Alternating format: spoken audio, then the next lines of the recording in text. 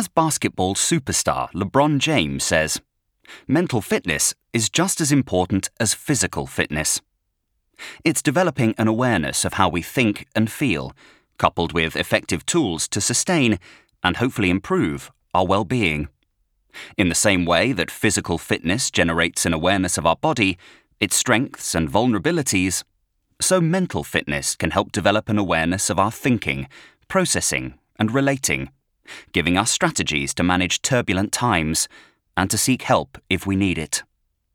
Imagine your mind as a car. Looking after the engine keeps it working well, ensuring it won't break down unexpectedly. The more we help the engine function well, the more we protect it from developing problems later on.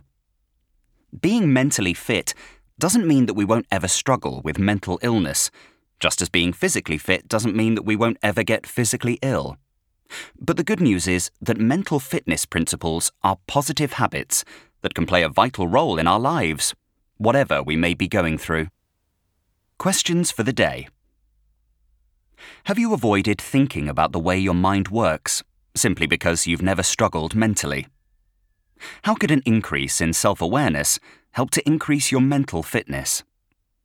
If you were going to recommend developing greater mental fitness to a friend, how would you explain it to them?